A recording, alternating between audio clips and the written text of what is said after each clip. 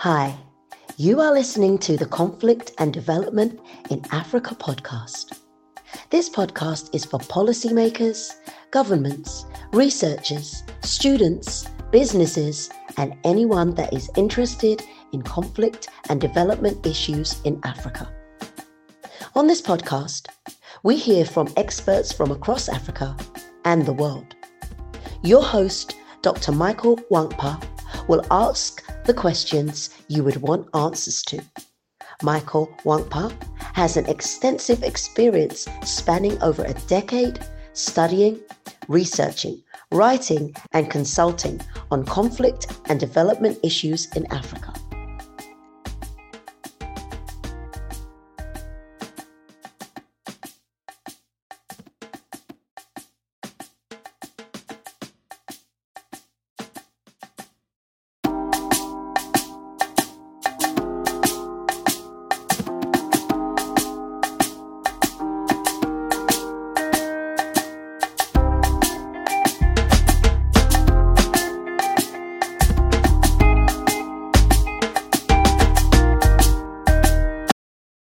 Hello and welcome to another episode of the Conflict and Development in Africa podcast. I am your host, Dr. Michael Wankpa. Today, I'm joined by a very, very special guest, Miss Yavi Madura. I don't know if I pronounced it well, but I guess I did. I can see from the way she's smiling. To discuss an important subject, the African Continental Free Trade Agreement or Free Trade Area, its challenges and prospects. Miss Yavi Madura is a multi-talented founder. She's a digital transformation strategist. She's a media analyst.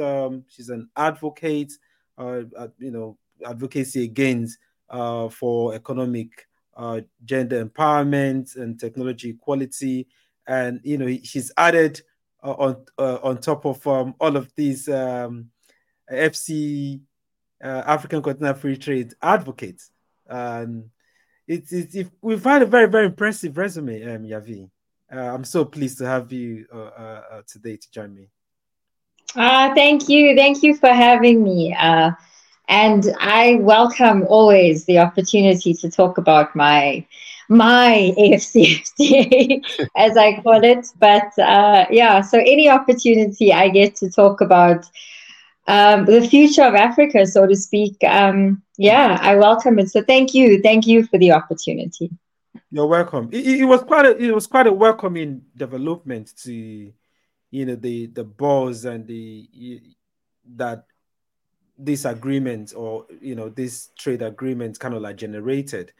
But let's start first from what is it to those that don't know it. What is this African Continental Free Trade Agreement? So in short, and as simple as I can possibly make it, because us Africans, we love to complicate things and we love to speak in the most academic terms possible, just to complicate matters for everyone. So in short, and as simple as I can make it, it's the tool or the policy that was created by the African Union. And actually, just in terms of a little bit of history, so that you know where it comes from, it just didn't fall out of the sky. So obviously in 1963, when our great Kwame Nkrumah started or was one of the key voices or the founding fathers of the Organization of African Unity, the first thing that he spoke about was obviously creating economic unity across the continent after decolonization, right? We all know that story. And so when Agenda 2063 was formulated, the AFCFTA or African Continental Free Trade Area was conceived as one of the then 13 flagship projects of Agenda 2063. So the African Continental Free Trade Area, or AFCFTA, is basically an economic unifier policy that optimizes intra-Africa trade. So it removes the barriers to trade that we unfortunately have across the continent, and unfortunately created in the decolonization process and the decolonization era that we never saw fit to remove until now. That is quite succinct, concise summary of what it is. 60 It's years very, of very history, yes. yeah, the way you Yeah. summarized it is quite amazing. It's quite amazing. Yeah. Speaking of that, you mentioned the key things you mentioned in that short summary. You mentioned economic unifications, and you mentioned a barrier that we didn't remove when we were decolonization. So I want to see when you say we. So let me start off from that history. When we talk about decolonization, are you saying post-colonial Africa and the African leaders, had the opportunity to have integrated Africa in that way, or can we Yes. argue and say, the colonial legacy itself, Yes. the arbitrary creation of states, and all of this is responsible for it? So I wouldn't say responsible because they didn't do it, but they didn't undo it. So and we perpetuated it. The generations after that just merely perpetuated. So let me give you an example to make it, to contextualize it so that you understand where I'm coming from. That I'm not just talking about, oh, here I go again talking about colonization. This is not about that. So well, it is and it isn't. So if you think about it. The decolonization era should have resulted in a few things, right? One of those things is to look at what were we left with and how do we reverse some of those impacts of colonization, which divided us along colonial lines. So the British, separated themselves from the French, separated themselves from the Portuguese, and so on and so on. So they, by default, created borders and lines according to their colonization. So now they all upped and left. And I'm making, I'm oversimplifying it when I say that. They all upped and left. But what they did was they left a legacy that they were able to still create reliance on them, number one, but also links to the continent that they could control. So let me give you an example. So you in the UK and I'm in South Africa. So the UK or the British government or the British people were our colonizers in South Africa, right? So we're a former British colony. It is cheaper. Where are you born? Where are you from? Which part of Africa are you from? Nigeria. Yeah. So Nigeria is West Africa, right? So Nigeria was colonized by another colonizer. However, it is cheaper and easier for me as a South African to fly to you in the UK, because the UK is my former colonizer as South Africa, than it is for me to fly, and it's cheaper for me to fly if I had to come and meet you in Nigeria. And that is just one small example of the context of how when decolonization, the process happened, what didn't happen and what was not undone and what the impacts that were not reversed. So today we find ourselves in a situation where intra-Africa trade is hindered by various challenges. So it is easier for us to buy things and it's easier for us to import things. It's not cheaper, but it's easier for us to import things from our former colonizers. Do you see now where I'm coming from? Then it is for us to intra-Africa trade, because there are no logistical, easy logistical routes for us to get. If I have to get to an African Union meeting that is in, I don't know, choose a country. Let's say Nigeria. Ethiopia. Yeah, Nigeria. Ethiopia is a bad example because Ethiopia is a central point. So, and the thing about it, so let's say Nigeria, right? So actually, let's talk about Nigeria and South Africa, because obviously there are huge visa issues between Nigeria and South Africa. So here's the issues that I would have to take, and bear in mind that South Africa has the most number of direct flights across the continent than any other country in the continent, right? So I am seen as more privileged because I'm coming from South Africa. I have the option of having direct flights. Most of my colleagues and my peers, when we go to African Union meetings, they don't have that luxury. It can take them up to 27 hours to get to another African country. It is easier for them to fly either to the UAE, on Emirates, than it is to fly direct from one African country to another. So this is the legacy of the colonization era that we didn't seek, or we didn't see fit to undo at the time. And therefore, we perpetuated the story of colonization across the continent, that 60 years later, we are still reliant and we are still subservient because of that reliance to our former colonizers in some shape or form, aside from the fact that obviously we have a poverty-stricken, background and context to deal with. So because of that, we cannot free ourselves or emancipate ourselves from aid and from other things. So Africa is not a poor continent. It's the richest continent in the world when it comes to our natural resources. But we have not been able to translate and convert that into wealth for generations and for generations to come. So the AFCFTA seeks to change all of that. I don't know if you have another question, but I want to kind of give you a comparison, if you will allow me. Unless you have a question. Go ahead, please. Yeah, go ahead. No, go ahead, please.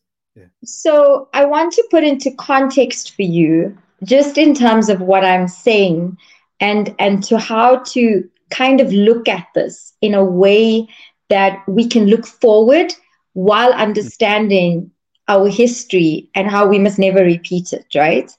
So in the 1960s, obviously, as we know, we were decolonized as a continent. In the 1960s, different years, different countries at different years, but in the 1960s.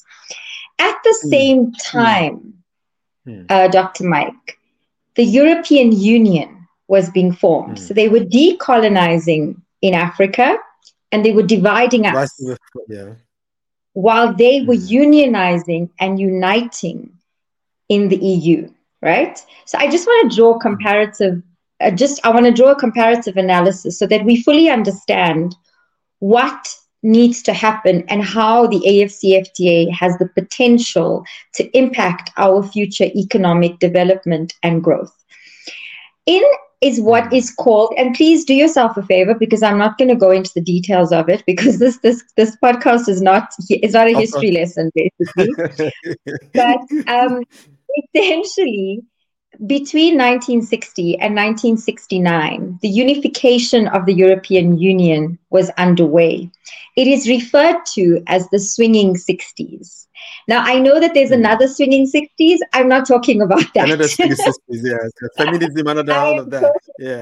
Not that. I'm talking, although equally controversial, but I'm not talking about those swinging 60s. I'm talking about the European Union economic unification in terms of when I would say all of the wealth that we now see today as a compounded effect was initially created. So in 9 years, the European Union created this accelerated economic development and growth by their own admission. Because when you go onto the European Union's website, this whole thing is done as a timeline, and it shows and it very clearly states what was done in those 9 years. One of the key things that was formulated and that they give please note, all of the credit to in terms of this economic development, this economic boom, as they call it, was what they refer to as the 4 fundamental, and please hear me, the 4 fundamental freedoms. See how they refer to it as freedoms? What is that? That is the freedom of movement, of trade, of goods, services, capital / money, and people. Because the moment they've created that freedom of movement across the continent, people then had access, and accessibility leads to opportunity, and opportunity leads to development in all shapes and forms. So they refer to it as the 4 fundamental freedoms. As Africans, what do? We perpetuate our borders. We hate on each other. And we don't see movement of people, goods, services, and money as a freedom. We see it as a hindrance, or that I'm stealing from you, or I'm taking from you, etc., etc., etc. So I just wanted to kind of draw a very comparative, a direct comparative analysis in terms It's of quite interesting. where we Okay. are.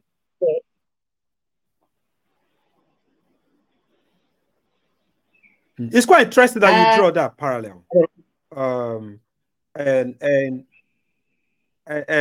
then you're looking at issue of. I could pick up a few things. Look at issue of agency, where for some we could say, okay, this is the sad reality in terms of the history. We're a continent that have had this, sad history of colonialism. But then you could say, I like how you said it again, with the caveats, like, they've opted out. I'm not sure they've opted. I'm not sure they've packed and left. I'm not sure the colonizers have packed and left. I think they're still there in a very soft and covert way.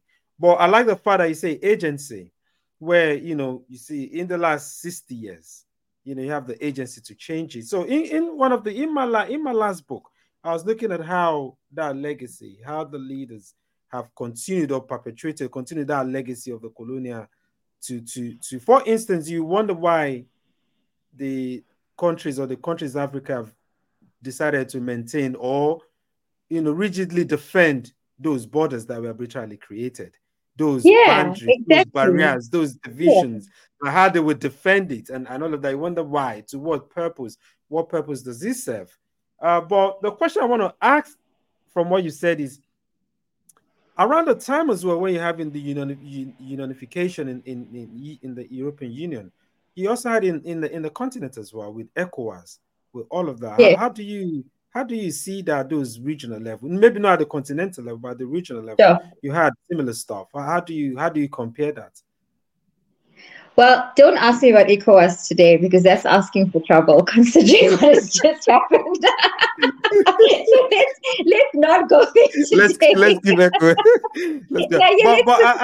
I think my question is driving towards that itself also has been one of the challenges that have been observed when it comes to the effective working of the continental free trade, in terms of you have SODOC here, you have these different regional economic stuff in terms of integrating them. So how do you see that challenge? How does it challenge this continental free trade area, all these different economic? So it doesn't challenge it; it drives it. So the actual idea, or the driving component of all of this is very much about. You've muted yourself. Sorry, I'm so sorry. So what it does is it drives it. It doesn't challenge it. It's not in opposition of it. It is very much around how do we harness what we've already done from a REC perspective, right? From a regional economic community perspective. The 5 RECs are actually the key drivers of the AFCFTA, because why don't we use what we already have? And we are very strong when it comes to the regional economic communities. The RECs have had, the past, let's say in the past 20 years, they have formulated a really great and a really strong foundation on which to build, on which to leverage the AFCFTA. It's just that the AFCFTA takes it to a completely other level.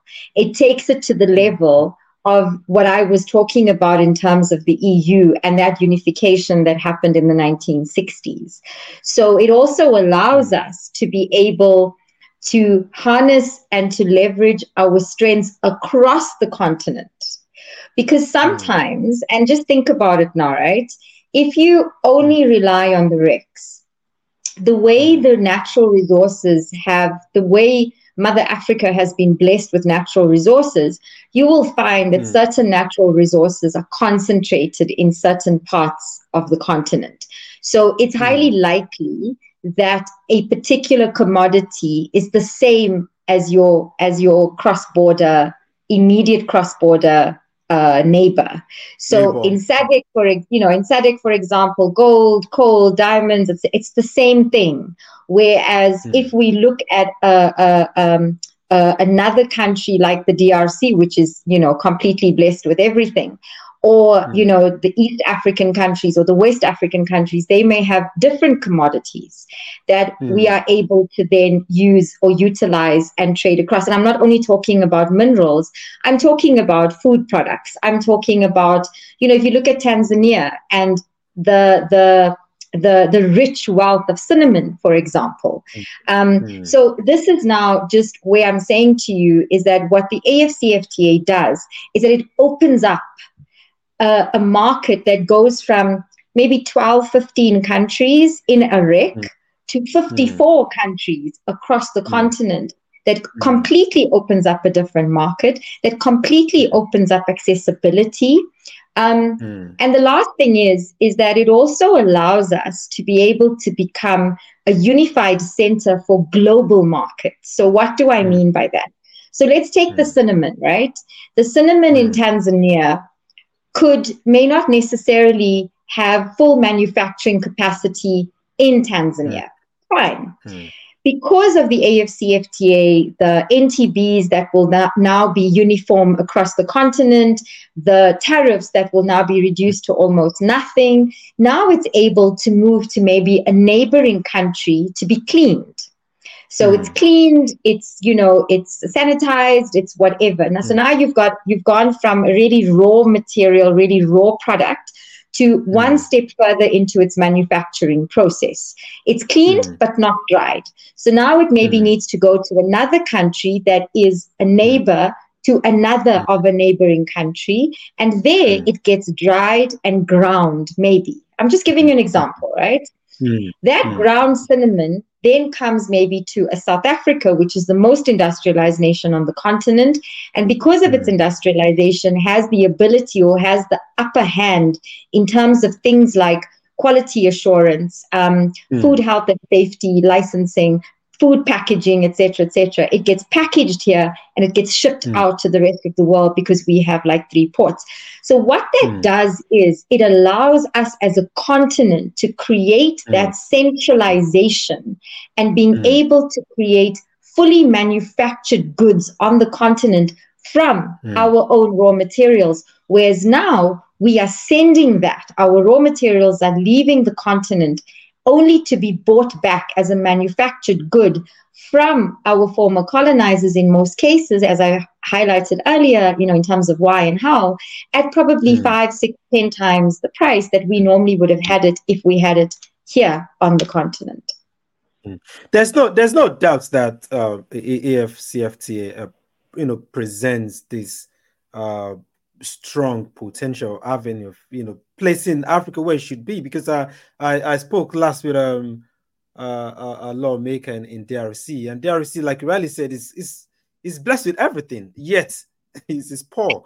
And then you look at a country like Nigeria that is blessed with oil, and then it's paradoxical that you ship the raw material to the West and then import the finished product. So, but once we look at this unified center for global and how it allows Africa to plug into that, because at the stands, Africa has this unequal, economic relationship with the rest of the world. But let's come back to even how do we get there? We look at some of those internal contradictions, like infrastructure, to be able to, let's say, even road infrastructure, to be able to link this market, to link this from Tanzania to Africa, for it to go to South Africa, the infrastructures, and look at, do we have a unified currency? There's issue about WAMU, there's issue about CFA, there's issue of having unified currency, and also issues of other kind of like, dynamics. South Africa, who's going to be the hegemon? Is it South Africa? Is it Nigeria? Say they're too big. I don't know if they've ratified it, and some of the reservations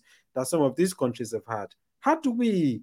And then again, to put on top of that, we put China as well. China has been funding some of this infrastructure and creating. So how do you undo or unpack all of this to let the AFCFTA work effectively?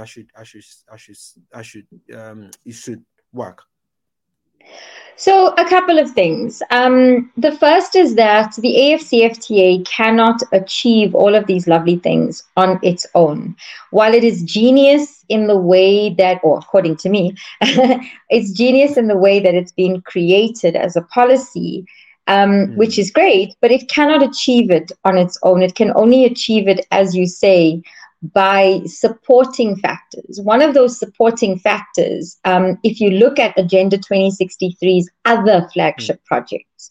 So if you look at the other flagship projects, there's another flagship, and I'm just giving you an example because obviously we can't go into all of the details now, but an example would be that we would need to start working on the SAATM, which is the airline trade route that now needs to come into effect, and we need to start working on, number one. Number two, if you look at some of the road infrastructure projects that have been happening over the last 2 years, since COVID, over the last 2 years, you will notice that a lot of those road infrastructure projects have been between countries for the purposes of trade.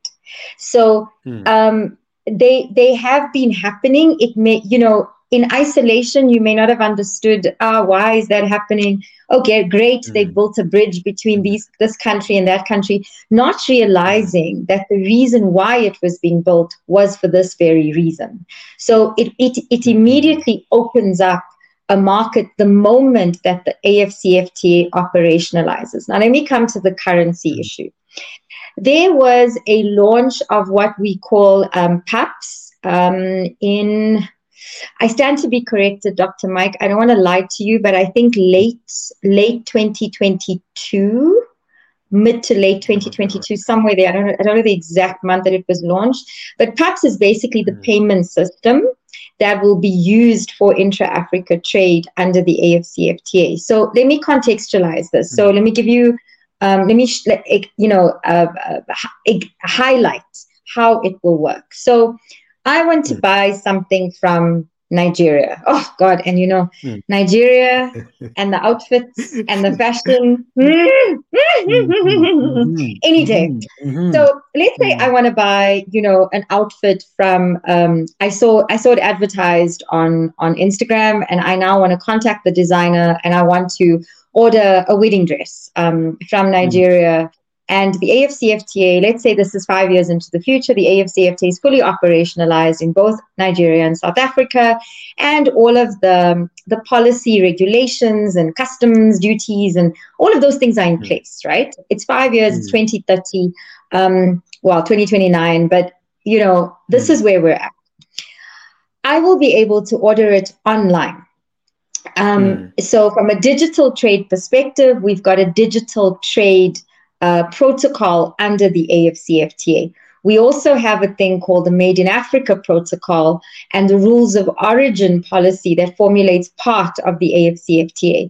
Those three things that come together says that we would need to have 60% under the rules of origin, 60% of that product, and it may have changed by then, it may have changed to 70 or 80 or whatever, but let's say 60% of your product, the raw materials of your product, including labor, because we obviously have to create jobs, including labor, are from the African continent in some shape or form. So rules of origin, tick.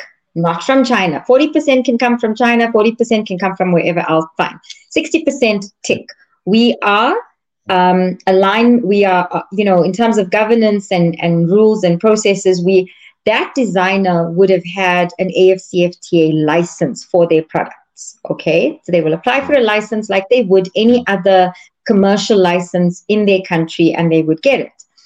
That then gets done from an e-commerce perspective. The e-commerce website that the designer uses will be linked to the PAPS system. The PAPS system is driven by a Frexim bank, right? So it's not necessarily in dollars. Remember, we're heading towards a de-dollarization era on the continent. So it's not necessarily in dollars. I don't know what the currency may be. Remember, the European Union formulated the euro for this purpose, right? That's all I'm saying. I'm not saying we're going to get a currency. I'm just saying they started off unifying the continent, and they realize that they're going to need one currency. So we have this e-commerce platform, we have a payment system. So that means that I can click on kind of like an Amazon version of something, something, something. The designer's dress comes up. I order my wedding dress, or I order my dress that I'm going to some function for. It goes via the PUP system that is now monitored, and compliance measures and all of those kind of things via the Afrexim Bank system. And all of our, Reserve Bank approvals and everything are done in the background, right? I'm able to order. That then gets put as freight. It gets ticked in terms of the fact that it does not attract cross-border trade and the huge customs that we currently are frightfully subservient to on the continent at the moment. It doesn't attract any of those. It's almost zero. And all I pay is a courier fee that may be the same as though I'm couriering it from Durban, South Africa, or Pretoria, South Africa, or you are couriering from Abidjan to, Lagos, same kind of fee. And I get my dress within 5 days. But in the background, all of these different processes that are completely AFCFTA related are there. Now, let me add two more things that are happening in the background, or that would need to happen in the background. There would need to be a trade agreement between South Africa and Nigeria from under the AFCFTA. But it means, when I say a trade agreement, it would mean things like more open airline routes. So I don't know if you know, but in November of 2022, South Africa and Kenyan and William Ruto, the president of Kenya, and our president, Cyril Ramaphosa, signed a partnership agreement between South African Airways and Kenyan Airlines, right? And immediately thereafter signed a partnership in terms of Kenyans were able to then come to South Africa 90 days free visa on arrival. So what that did is that opened that market up, and immediately it increased the number of times Kenyan airlines landed in South Africa and the number of times that South African airlines landed in Kenya, which means that the likelihood of me getting my product, let's say if I was ordering it from, and if Nigeria has the same thing by then, the likelihood of me getting it within 2 to 3 days is highly probable.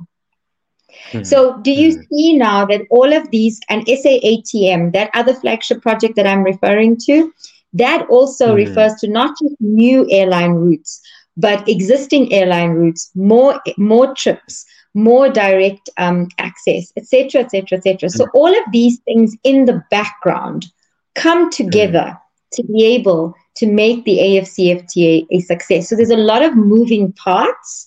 There's a lot of things that need to happen. And it's only by our will. And I want to be very clear. There's something. It's only by our will and determination that this is going to succeed. And we don't have a choice, I believe, in ensuring I agree with you. our children are not poor. I share your optimism. I share it 100%.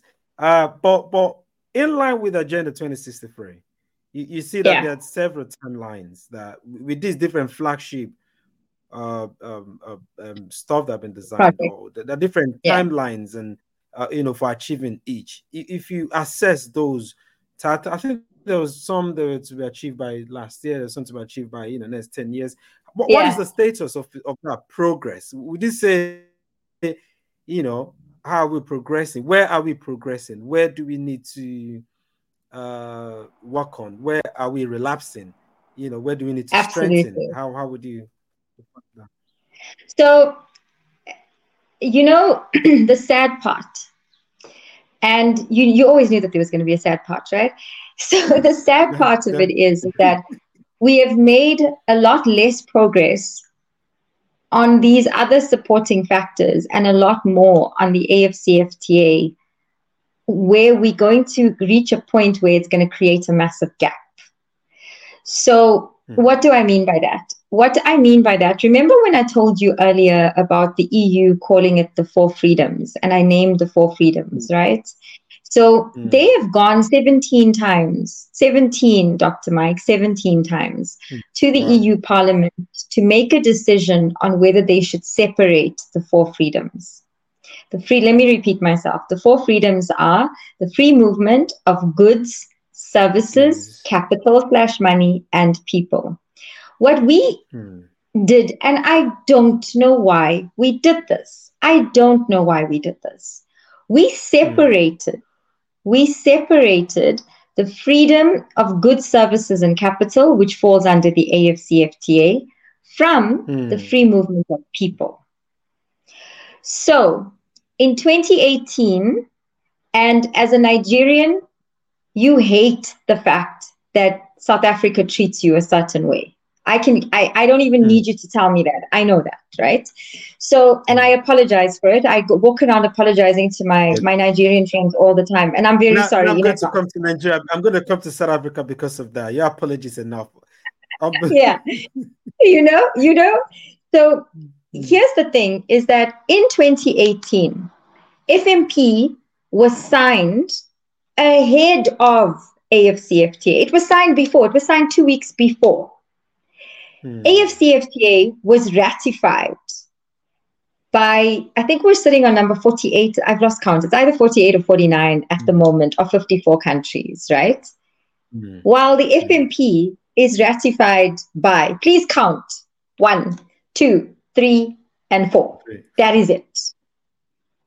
So we have not reached the threshold of 18 countries in order to be able to ratify free movement of people across the continent. Now, because we get stuck in this whole xenophobic thing, and South Africa is the worst when it comes to that. But the point I'm trying to make is that, so what's going to happen essentially when I talk about the gap? What is essentially going to happen is that you're going to have a truck driver that is at a border, right? Let's say he's Malawian. And he is moving something from South Africa to Nigeria. Who do you guys don't allow through your border? Let's say the truck driver is actually driving from Malawi. I think Nigeria allows everybody into Nigeria. No, not everyone, but let's not go there. So let's use our scenario that we were talking about. So let's say the truck driver is Nigerian, right? He's driving from Malawi, which has got nothing to do with Nigeria, to South Africa, right? So technically it's a SADC region. We spoke about the fact that the REC operates really well when it comes to movement of goods and services at the moment.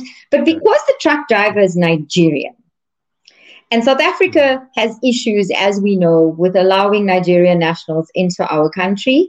And that's a story for that's a whole other podcast interview, right? That chuck under the AFCFTA. I'll be glad to bring you back. I'll be glad to bring you back to talk about that. Absolutely. So that chuck with the goods and services under the license of the AFCFTA is allowed through our border. Free movement, remember, under the AFCFTA. But the truck driver driving the truck is not going to be allowed. So we're going to reach a gap that we are going to regret. We are going to reach a gap that things are going to get out of control, and people are going to go, "Oh, I never realized. Oh, no one told us." They're going to say all of those things when they get to that point, even though we have been screaming from rooftops that there are major gaps that are going. We are going to kick ourselves when it comes to that point, and we keep on telling heads of state, we keep on telling governments, but they're not listening. So the FMP is only but one of the gaps that is going to be created. It's probably the most controversial, but it's one of the gaps. The other gap are the things like free movement of capital. So while the free movement of capital is technically and legally founded under the AFCFTA, our issue is that if you look at a Zimbabwe in the SADC region versus South Africa, and the fact that Zimbabwe's currency is a continuously fluctuating, it's constantly needing to be redone. I mean, every couple of months you go there, they've changed their currency. There's sometimes where there's no currency in the continent whatsoever. They completely rely on the US dollar, black market. So all of that irregulation, added to that, unconstitutional changes in government, or UGC as we refer to it, all of these things that are constantly happening, and I'm not even going to talk about the conflict that is not by our own hands in Africa. It is by external forces that we have to constantly deal with. You add all of this in, and that is everything that we have to. It's almost like you've got an entire army of negative things and challenges that we have to overcome. And there's one sole soldier named AFCFTA that we have to do. But, and I'm going to quote the SG, who says continuously, it was never going to be easy to do the AFCFTA. Who said? But it doesn't mean that we shouldn't do it. And it doesn't mean that we don't start it, because we have to start it. And I say this, I will be dead and gone. And the AFCFTA will not be fully implemented in my lifetime. It doesn't mean that I must not fight for it now, for my children, my daughters specifically, my granddaughters and my great-granddaughters to benefit from, because that is who we are doing this for. We are not doing this for ourselves. We may not see the benefits of it immediately. It doesn't mean we mustn't do it. I agree with you. So let's say in 2-3 minutes or 4 minutes, the mass. Can you conclude by maybe highlighting or projecting what's going to happen? So we're in 2024. So we still have about 40 more years before 2063. So how do you project? Where do you see AFCFTA in the next 5 years, in the next 10 years, in the next, looking at some of the bridges that are being built, some of these gaps that we're trying to bridge, and so if you just 3 minutes, what do you see? Where do you see? So I'm going to give you an example to close off. I'm not going to kind of speak idealistically, because it's never a good idea to speak idealistically. So let me give you an actual example, right? So do you remember during COVID, when Africa was at the end of the queue and we actually never got the vaccines that were promised to us? Do you remember? Yeah. Yes. Okay. And then we went and we fixed our problem. And God only knows how we were not because that's still a miracle today, that Africa didn't die, I suppose, the way people expected us to kind of die off, right? By not giving us vaccines. But also, we went and we fixed our problem. We did it by our own hand. We got our pharmaceutical companies that had global access to go and make our vaccines, to get the licenses, to procure things. We did it. We fixed it ourselves. It renewed our faith. It refocused us that we will never be left behind again. On the 7th of December, 2023, so a little over 6 weeks ago, give or take, a decision by the Vaccine Alliance, Gavi. You know Gavi?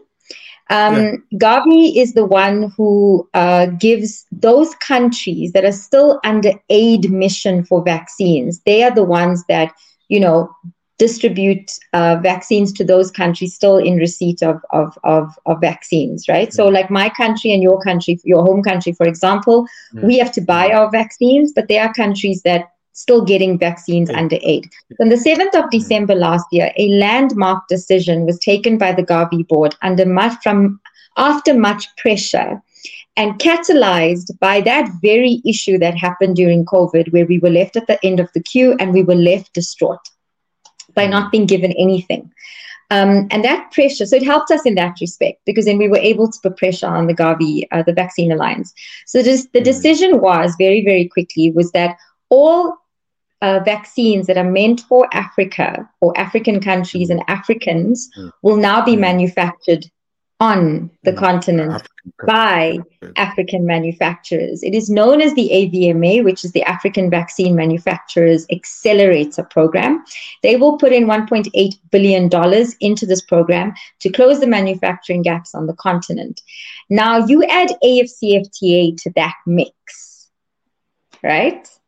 All of a sudden, people that never had access to basic healthcare will not be dying from things like diabetes, TB, cancer, Whereas for the most parts of Africa, women and young people, especially the most vulnerable, were dying because they didn't have access to these vaccines. They were too expensive in most cases. Maybe they never got there because of infrastructure problems. Now we are going to manufacture it on the continent. Our people do not have to die from silly diseases. And when I say silly, you know what I mean. Diseases that are easily reversed, easily manageable when you have access. Now our people don't have to die, which means that they have access to basic health care.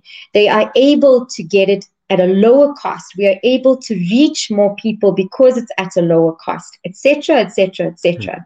So you see what happens when you look at it in terms of how trade can actually impact the continent's future.